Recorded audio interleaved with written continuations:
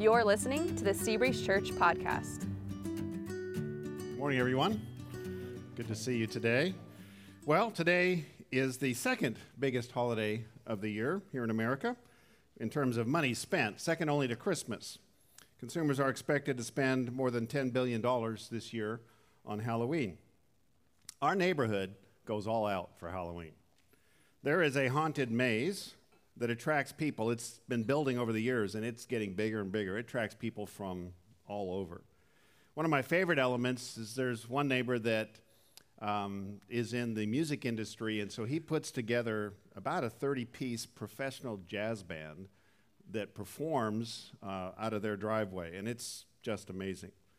And then you should see the graveyard that our next-door neighbor is constructing in front of their house every year. Tonight, we will have, if the averages hold, probably around 100 kids come knocking on our door looking for candy. We are a big Halloween neighborhood. Now, for Christians, Halloween is a difficult holiday to navigate. And that's because there's no way to ignore the darkness and the evil that permeate this holiday. But what do? Do we just stay home and turn out the lights? I grew up in a Christian home, and I have some really fond memories of Halloween. We'd trick-or-treat for hours. We'd come home with more candy than we'd ever seen all year. We'd sort out that candy, and then we'd drink hot chocolate, and then we'd stay up way past our bedtime. I mean, for a kid, it just doesn't get any better than that. But the Halloween celebration that will descend on my neighborhood and your neighborhood tonight is very different from my childhood Halloween experience. This profound difference really hit home for me when I went trick-or-treating with our first grandchild years ago. She was terrified as I went from house to house with her, and for good reason. I don't remember disembodied limbs and severed heads laying in the yards of our neighborhood growing up. And the ghosts that we encountered were kids wearing sheets, not these fully animated, contorted-faced goblins that pounce to life whenever someone moves past them. It's clear that Halloween has gotten a lot darker and a lot scarier over the years. So again, what is a Christian to do with Halloween? What's a Christian parent to do with Halloween? Now, as you might expect, there are a wide range of opinions on this topic. What I want to do this morning is I want to look at Halloween from three perspectives that I think will be helpful as you come to your own conclusions about how to navigate this dark holiday. The first perspective I want to look at is the perspective of history, Halloween history.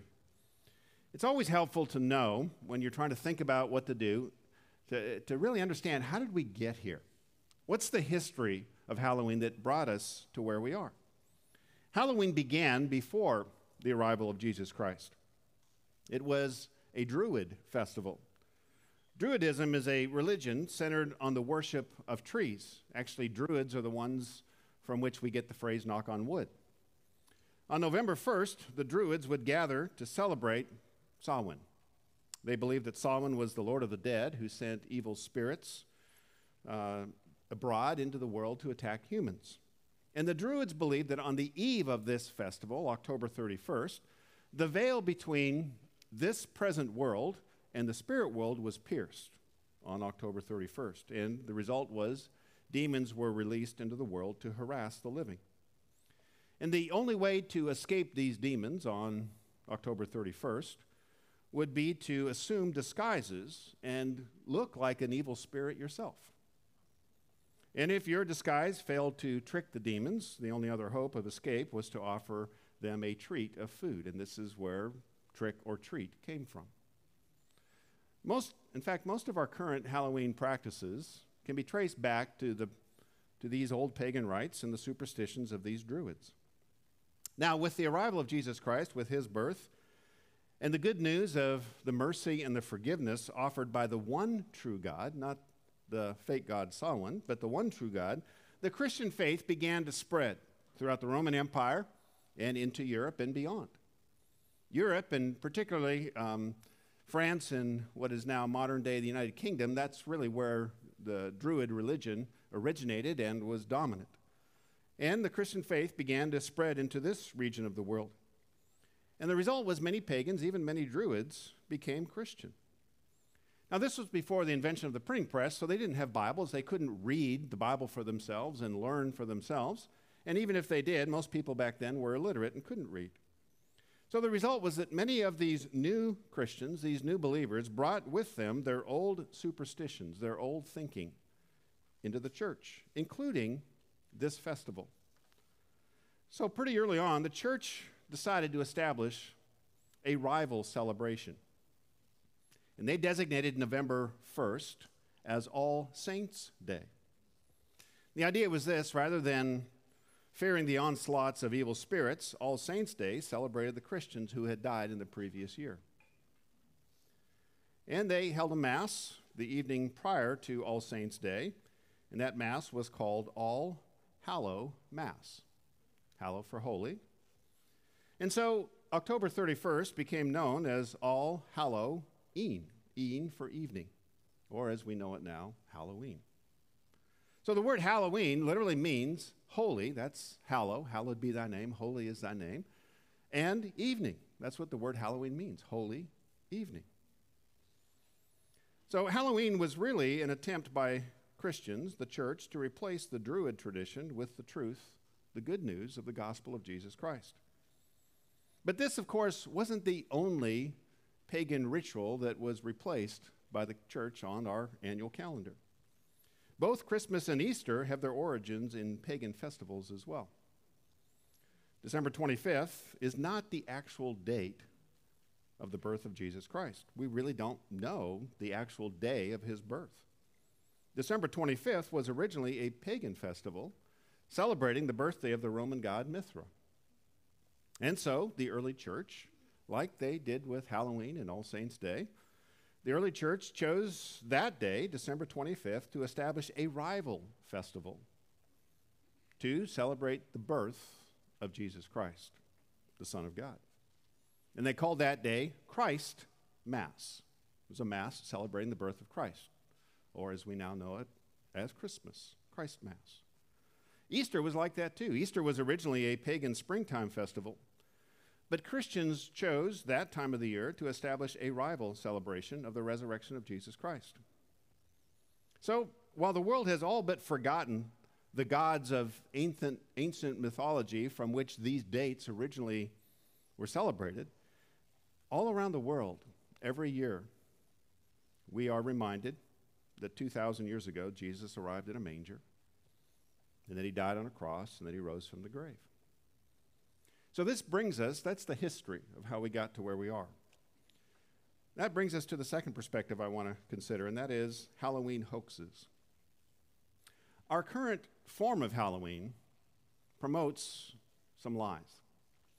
I mean, it should be no surprise to us that as our culture moves away from our Christian heritage, these former pagan festivals also begin to revert back to their pagan roots, or at the very least are drained of their previous Christian meanings.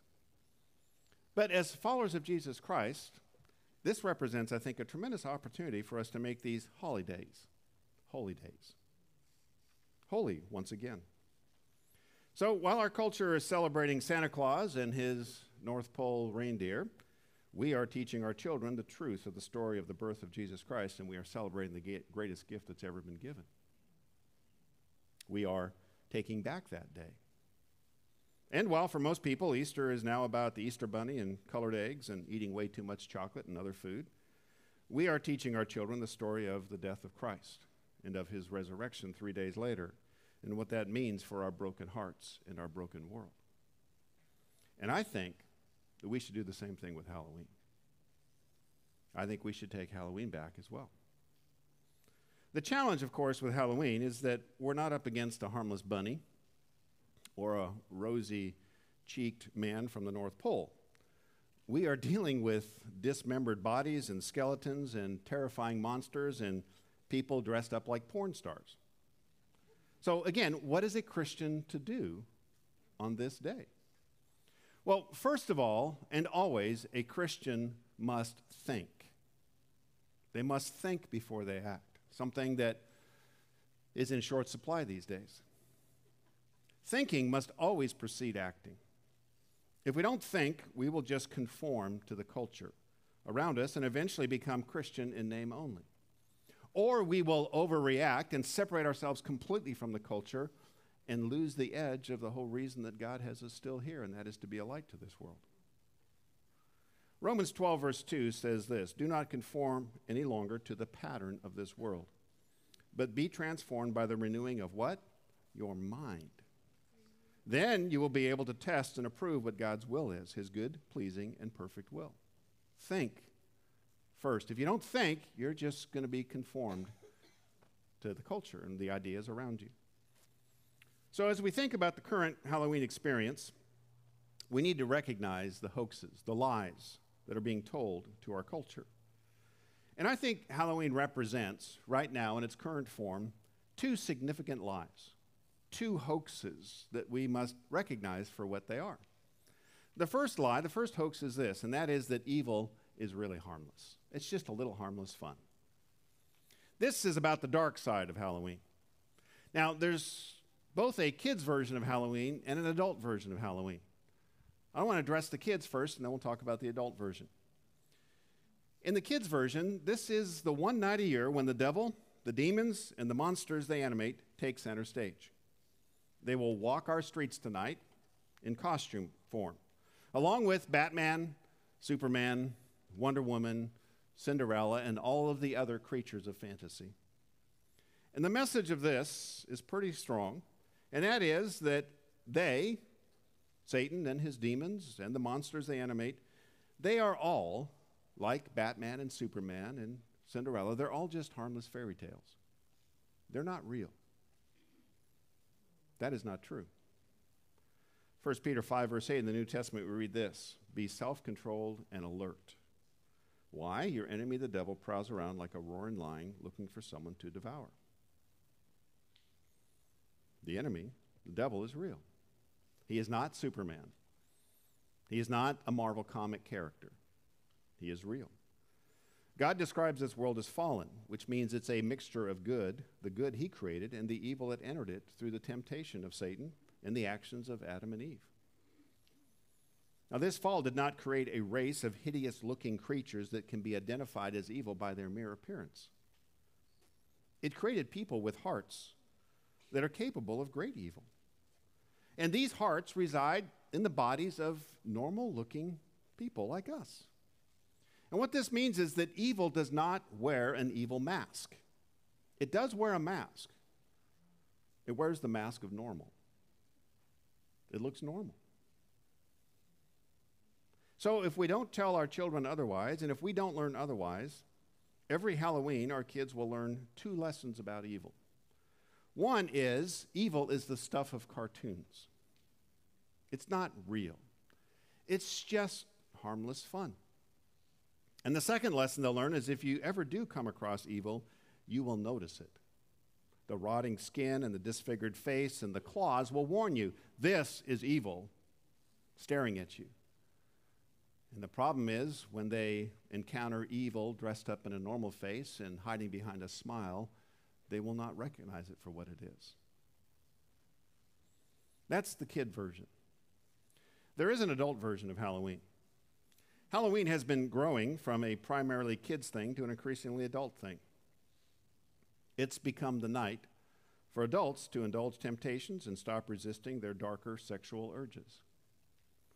One author I read recently described Halloween this way: it's dress like a porn star and act like one night now for many adults. And again, the message is clear, a little different, but it says the same message. There is no harm in being a little evil. It's just people having a little fun, letting loose for just one night. But while it may be fun, evil is far from harmless.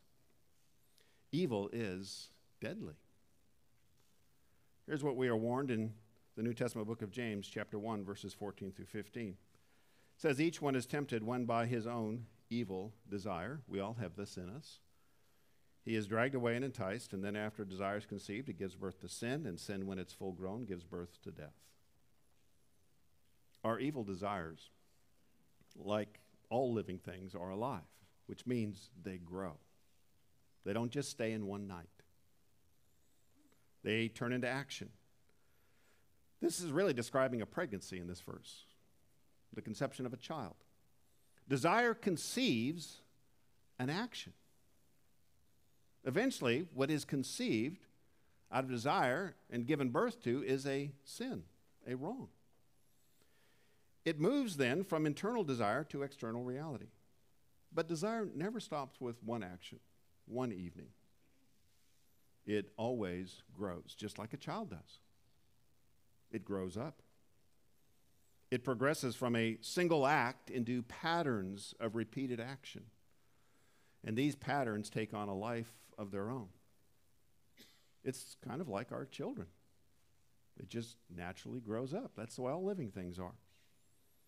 But eventually, we lose control of these patterns. They grow into adults. Kind of like we lose control of our kids. They grow up and move out and make their own decisions.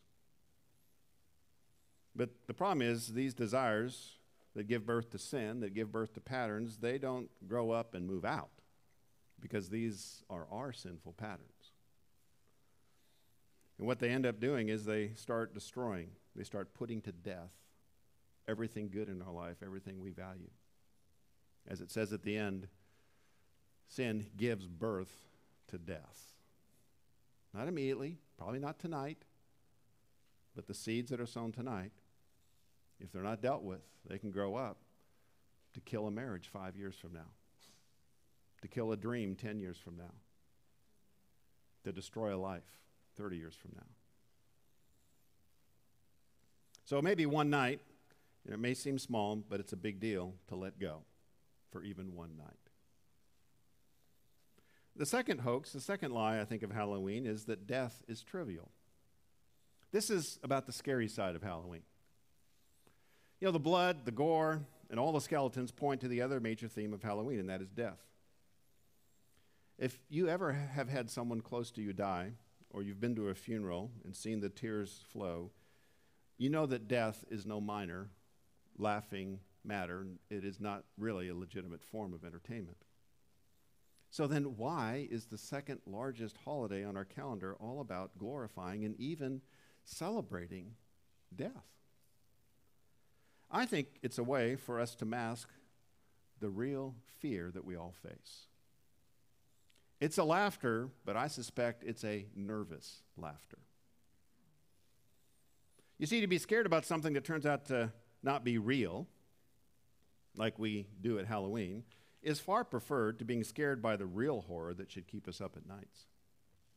It's a distracting horror, distracting us from the real horror. The fantasy fear keeps us from facing the reality of our fear. You see, it's far more entertaining to watch a horror movie than it is to live a horror life. And a night laughing at death helps us trivialize it and put it out of our mind. But it lies about the truth of death. The truth is that we are all scared to death of death. We are all living in fear of death, and we are walking in the shadow of death. And therefore, fear literally haunts our days. And for good reason. It's not just a Halloween fantasy, it's a truth. Hebrews 2, verse 14 through 15, we read this. Since the children have flesh and blood, that's us, we are the children, we have flesh and blood bodies. He, speaking of Jesus Christ, too shared in their humanity. He became one of us. Why? So that by his death he might destroy him who holds the power of death. Who is that? That is the devil. And free those who all their lives were held in slavery by their fear of death. This says the devil is the one who owns death. He has the power of death. Why? Because he is the one who invented the cause of death, and that is sin. Sin separates us from God, and therefore, since God is the source of life, the result of sin is death. Death is Satan's idea, and it is his ultimate goal for you and for me. So sin brought death, and death brought fear. And that fear is the truth. about our condition. Death now casts a shadow of fear on every day that precedes the day of our death. And as it says in this verse, we are now literally prisoners to fear. We are in this prison of fear. It's a slave prison of fear. We can't get away from it. Even if we laugh at what we're afraid of one night, we'll wake up tomorrow morning still afraid. And this fear is a human prison. What I mean by that is it's only us humans that are in this prison. And what that means is that God cannot destroy this prison from the outside without destroying all of the prisoners that are on the inside. That is us.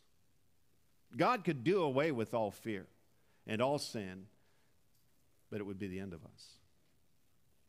What we need is some kind of jailbreak from the inside out.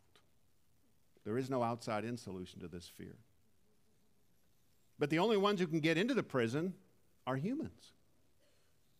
It appeared that the devil had constructed a perfect prison for humans. God could destroy it, but that would destroy us. And he can't get inside of this prison because he's not one of us. So God did the unthinkable. He shared in our humanity. He took on a flesh and blood body. Now, his name was Jesus Christ, and I'm sure the devil didn't think this was even possible. We have a hard time getting our mind wrapped around this. I'm sure the devil saw this happening and thought, what? I didn't know he could do that. He never imagined it.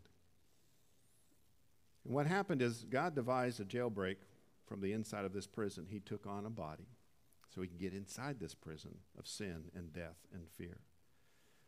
And in that prison, on this earth, he died in our place.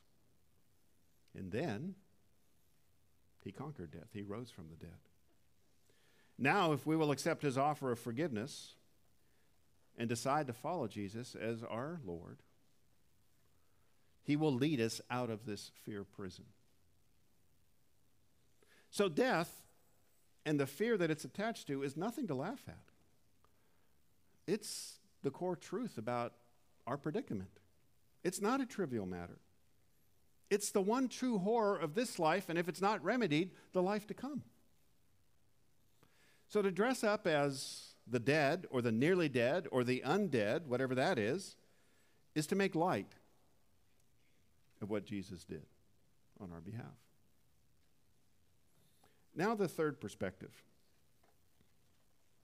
Halloween hallowed, or made holy again. Remember, the word Halloween is our word. It's a Christian word. It literally means holy evening. The word holy means to be set apart for the purposes of God. To be sliced off from all the other days to do something that is pleasing to God. We are to live holy lives daily. We are people sliced off from the rest of the culture, set apart to carry out what God wants us to do. We may look like everyone else, but our agenda is very different. We are to be the holy ones, not the perfect ones, that's impossible, but the ones who live for his purposes. So on this evening, when our culture, like the pagan cultures of the past, celebrate evil and death, I think this is a great chance for us to celebrate the forgiveness and the eternal life that Jesus offers. The light that conquered the darkness. The question is, how do we do that today, tonight?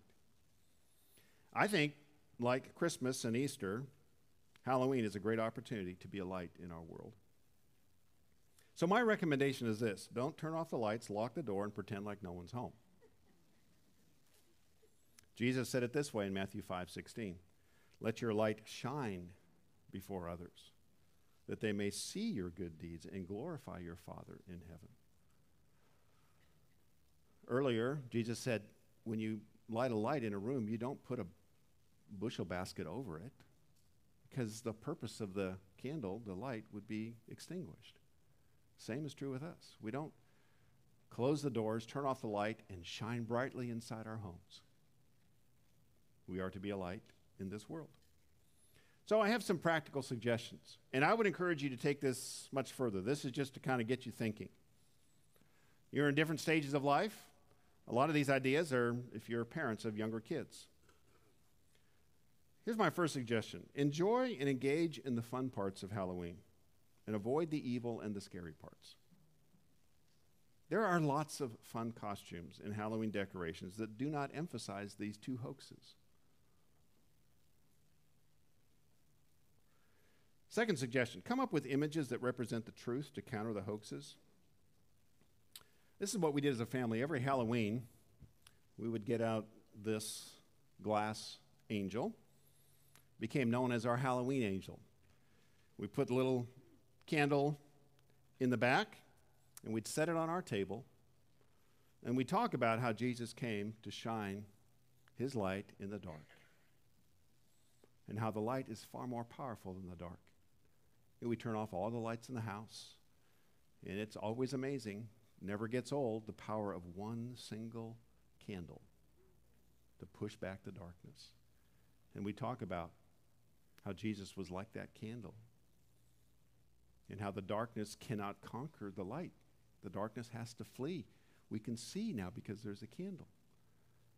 And as they got older, we talked more about how Jesus defeats darkness in us and in our world. So, I don't know if this is just a suggestion. I don't even remember where my wife got this. I call it the Halloween angel, but just to be clear, that's not a thing. I'm not aware of a Halloween angel. But the angels are the servants and messengers of God. They are the counterpart to the demons, who are the servants and messengers of Satan. So we celebrated the light, not the dark. Another suggestion, teach your children the truth about the unseen world of Satan and the powers of Jesus Christ. Help them learn how to battle their fear. You know, children, they're all convinced that there are monsters before anyone tells them a monster story. I don't know if you've noticed this. Our kids invented monsters before they'd ever seen a scary mask or watched anything scary. They were convinced that something was under their bed or in the closet. They knew it. And we would open the closet and we would get them climb out of bed, and we'd look under the bed and there was nothing there. They'd climb back into bed. We'd close the door. 5 minutes later, they'd be screaming, "The monster is there again." All kids are like this in varying degrees.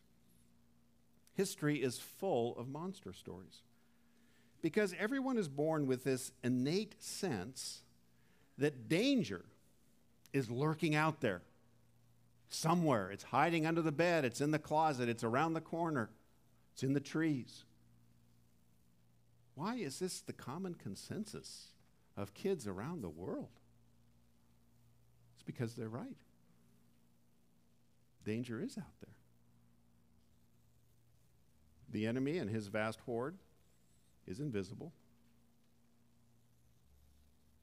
And they are trying to advance the darkness.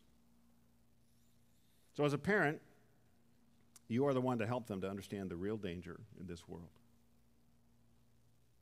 Who Satan really is, what his goals really are, how he advances his work in our lives and in our world, and how we can counter that. You need to teach your children how to pray against the enemy in the name of Jesus Christ, and how they can begin to experience help in the face of their fears. This is a powerful thing that as parents we can pass on to our kids. And I can think of very few other days in the year when fear reigns and you have just a tremendous opportunity to teach your kids. This is not fantasy stuff. This is the one moment of the year where our culture, they don't think it, but they're actually right about what this unseen world looks like. If you could look out at our neighborhood on any given day, it would look like what it looks like tonight if you could see the unseen world.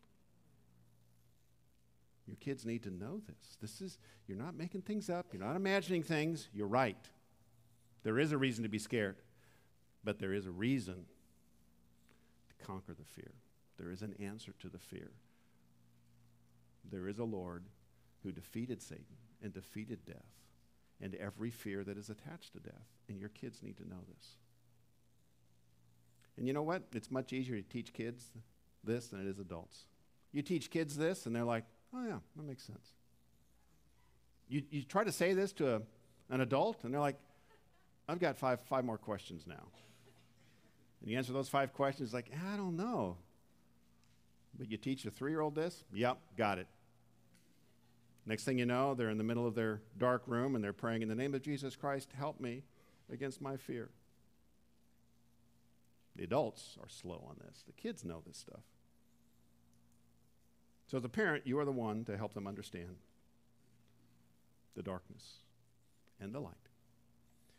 And then another suggestion is don't look down or criticize on those who engage in the hoaxes of Halloween. Don't walk around your neighborhood tonight with this attitude of like, you awful people, you. Don't do that. Don't be that person. Because they don't know. They don't know. Maybe you didn't know the history of Halloween and what's actually going on here. Even if you knew it before today, there was a time when you didn't know it. They don't know. Be kind, be nice. Don't criticize or look down.